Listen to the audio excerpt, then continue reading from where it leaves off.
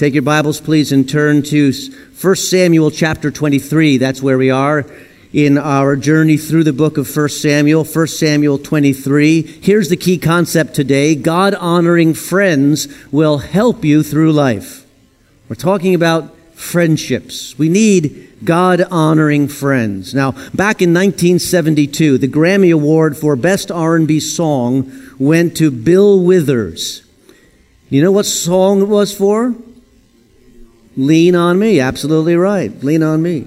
Some of you remember that song. Well, in 2020, during COVID, a number of modern-day musicians did a remake and posted it online so that others could find the encouragement that song brings in the difficulty of the pandemic. I'm going to show you just a piece of that remake. Let's watch that together.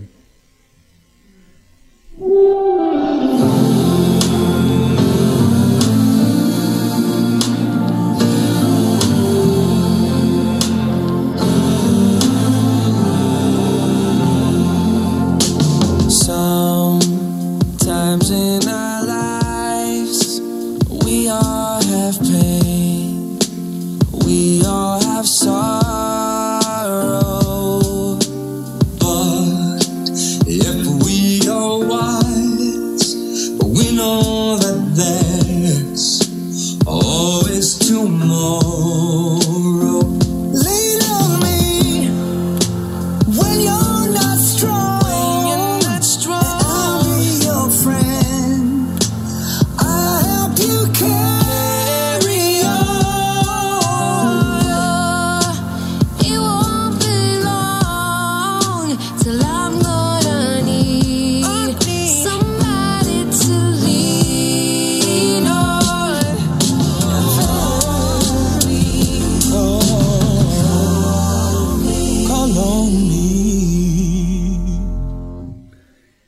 Now I know what you're wondering.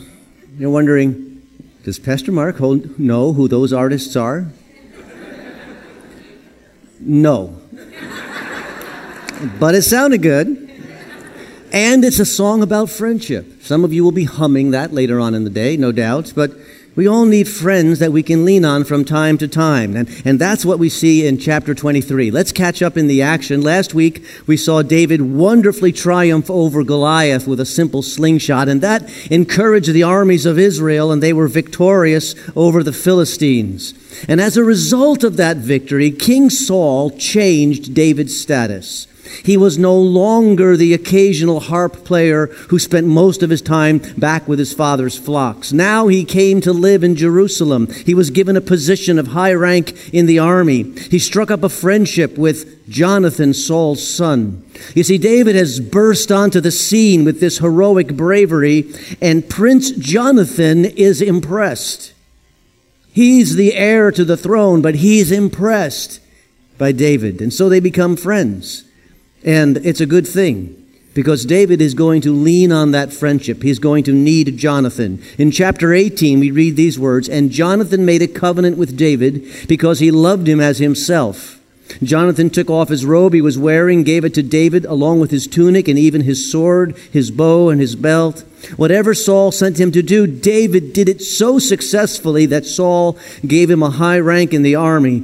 This pleased the people and Saul's officers as well." Things are going pretty good for David. But soon the petty, jealous, prideful spirit of Saul begins to show up. It's his dark side.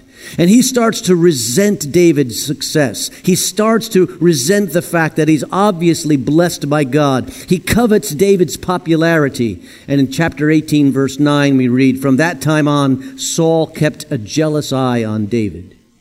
So much so that Saul begins to plot David's murder."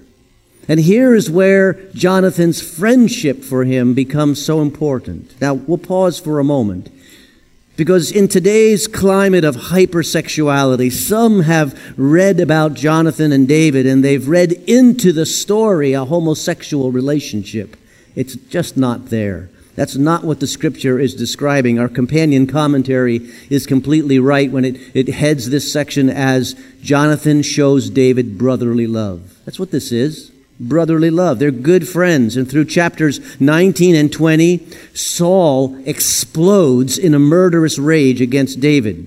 He seeks to kill him with a spear. He seeks to trap him in his home and arrest him. At one point, he even hurls a spear at Jonathan simply because Jonathan is defending David. And so by the time we get to chapter 21, David is running for his life, on the run. And in chapter 23, we pick up the story. You go to verse 15. Follow along with me as I read.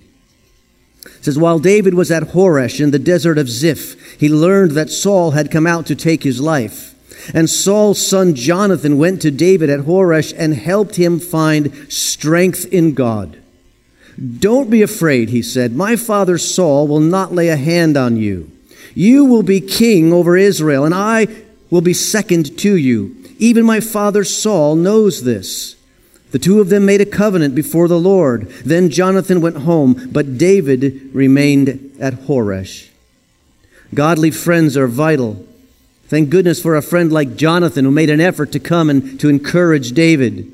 They are great friends, and this passage is important. The reason it's important is because this is the last time these friends will be together. Jonathan, who at this point is a famous soldier and mighty in battle, will be killed in battle, and David will become the king. And Jonathan, in his own right, was a well-known leader of men. He had skills and talent and character that would have put him in good stead as a king. However, David, not Jonathan, will be the next king, because Saul has turned his back on God, and God has turned his back on Saul. Not only will Saul be removed, but there will be no dynasty established through his line. Jonathan, we see in this passage, is totally aware of that. So you would think that these men would be bitter enemies, competing for the throne. But instead, they're good friends because they chose to honor God. Jonathan impresses me here. He's free from bitterness and jealousy. He realizes that David was the chosen one of God. He accepts it as a blessing for his friend, but more than that, as a blessing for his country. See, Jonathan shows his patriotism here by understanding that the best thing for the nation will be that God's anointed is on the throne. And that's David. So Jonathan, patriotic, he accepts that, and he befriends David. Saul, on the other hand, did not accept that. He's out to kill David. And Jonathan comes to give David encouragement, but it comes in what I call the 3 stepping stones of friendship: acceptance, affirmation, and assurance. Those aspects, those dynamics need to be in every godly friendship: acceptance, affirmation, and assurance. It starts with acceptance. We need to know that our friends accept us without a whole lot of strings attached. Because too often what we consider to be, or we call friendships, are really conditional relationships. We attach conditions, strings. Sure, I'll be your friend if you keep saying the things that I agree with. I'll be your friend if you keep looking good so I'm not embarrassed when I'm with you in public. I'll be your friend if you continue to be successful so that I look good when we're in public together. I'll be your friend as long as you share my politics. Conditions tied to a relationship that ought to be filled with acceptance. The story is told of Pepper Rogers. He's a former football coach of UCLA. He died in 2020. But one season, he was evidently having a terrible time on the field, and people who used to come around weren't coming around anymore. Seemed like his friendships were drying up. And he says, it got so bad that my dog was my only friend. And I went to my wife and I said, every man needs 2 friends. So she bought me another dog. There are times when we feel alone.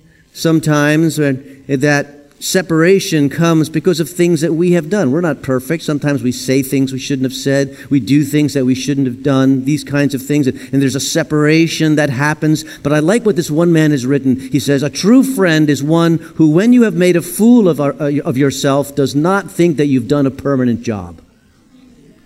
We'll get out of this. This is just a phase, that kind of thing. Jonathan brought David the blessing of acceptance. When David was at a low point, Jonathan was able to come and encourage him. And notice with me, Jonathan went to David.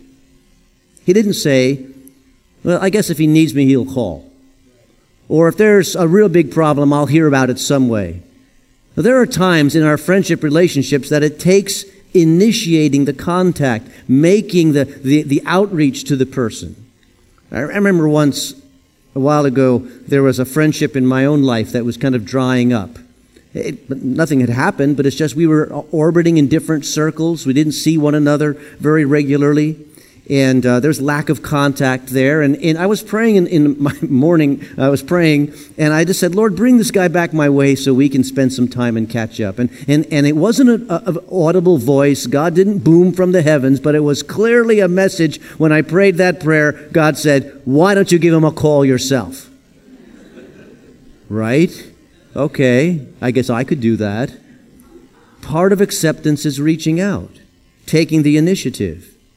I say that because maybe there's a relationship in your life that's withering on the vine, simply because nobody's taking the initiative. Part of acceptance is the initiative to reach out. And it takes a little extra effort.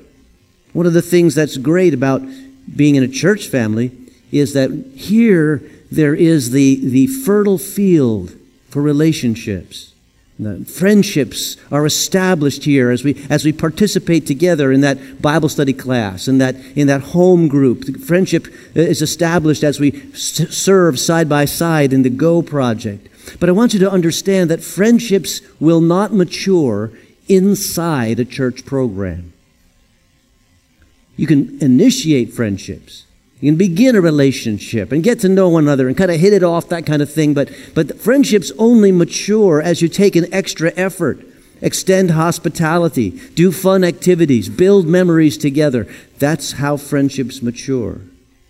And when friendships are maturing like that, it builds trust. Because David trusted Jonathan. Remember, David was a fugitive. David is on the run. He's in hiding. But Jonathan knew where to find him. David must have told Jonathan where he was. See, Jonathan is reaching out. That's his part of acceptance. And David's part of acceptance is receiving. And receiving makes you vulnerable. You pay the sacrifice of vulnerability in friendship as well. David must have told Jonathan, this is where I'll be, and hoping that he comes. And indeed he does. And he receives the care from Jonathan. It's vulnerable.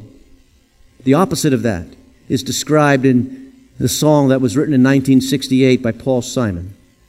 I've built walls, a fortress deep and mighty that none may penetrate. I have no need of friendship. Friendship causes pain. Its laughter, its loving I disdain. I am a rock. I am an island. No, you're not. That perfectly portrays that decision not to be vulnerable, and that will cut off friendships and relationships. It is both initiating and it is receiving. That's acceptance. But Jonathan also brought David the second stone, the stepping stone of friendship, affirmation. Verse 17, my father Saul will not lay a hand on you. You will be king over Israel, and I will be second to you. Even my father Saul knows this. So at the beginning of the verse, don't be afraid. Friendships are the kind of relationships that enable us to feel significant.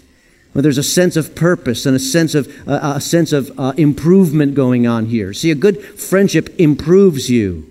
And a lot of what we call friendships don't do that. They don't establish our worth. I think of the drinking buddy syndrome, where the point of contact is a bar stool, or those standing around in a circle sharing a joint. They call it friendships, but all they're doing is dragging each other down and missing the opportunity to progress in life. Or those who they call it a friendship, but the only point of contact is getting together to gossip about other people and to drag other people down. The examples could go on, but the whole point is when Jonathan showed up to David, it says he helped him find strength in God. He affirmed him. The Lord has chosen you. Don't worry. He delivered that affirming message to David, and that renews our courage to be ourselves.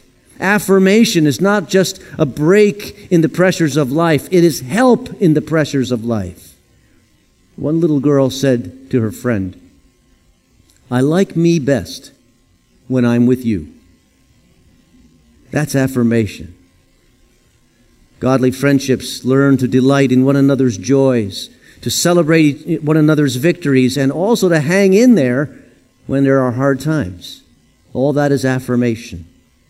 And then assurance.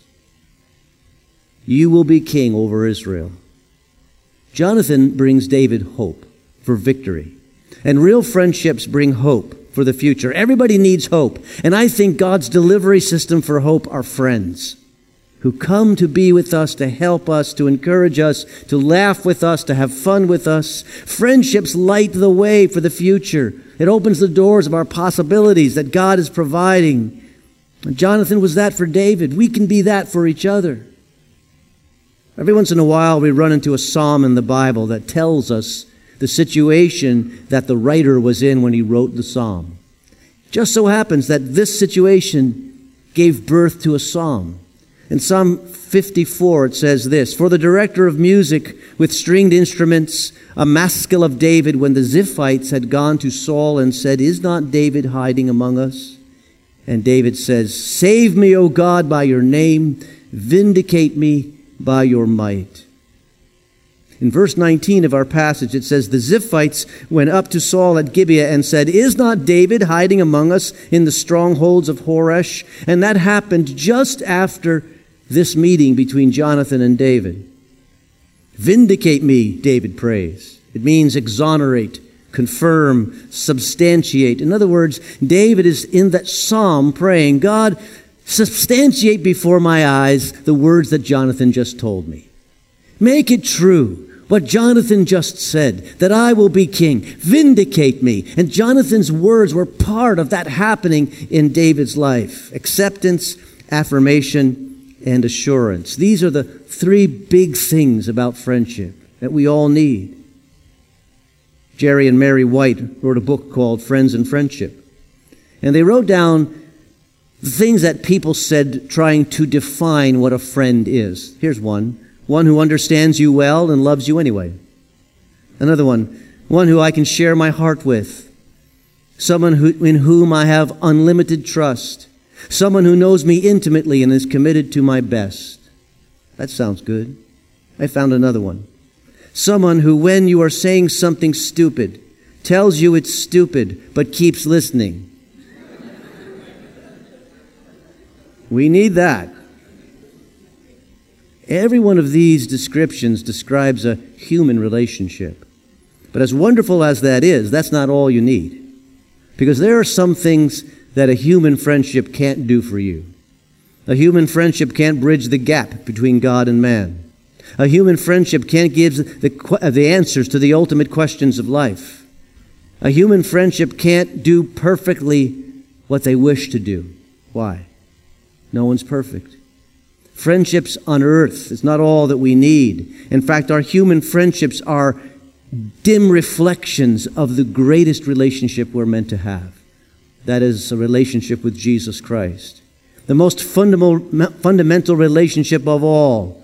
And we come to Him and we know that He is on our side and our friend, the forgiver of our sins and the promise giver for eternal life. And that happens when two things happen in our life. One, a realization, and two, an action.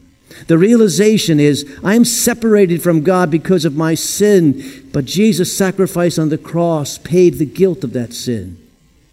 That's the realization.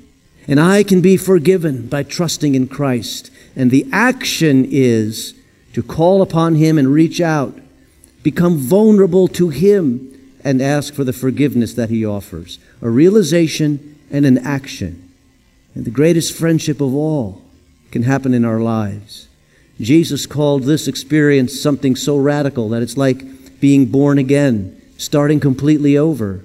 Now, in a relationship of acceptance by His grace, of affirmation by His love, and assurance by His power. You see, once you say yes to Jesus Christ and His forgiving power in your life, He is with you forever. He'll never go away. That's the assurance that you can have. You are His. You know what? You know why I know that for sure? Because your salvation is a work that God does in your life. And you cannot undo something that God does. And you are held in the palm of His hand. Sometimes, even for believers, that assurance leaks.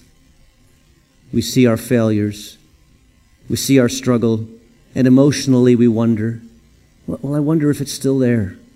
I wonder if I did it right. I wonder if it's still true.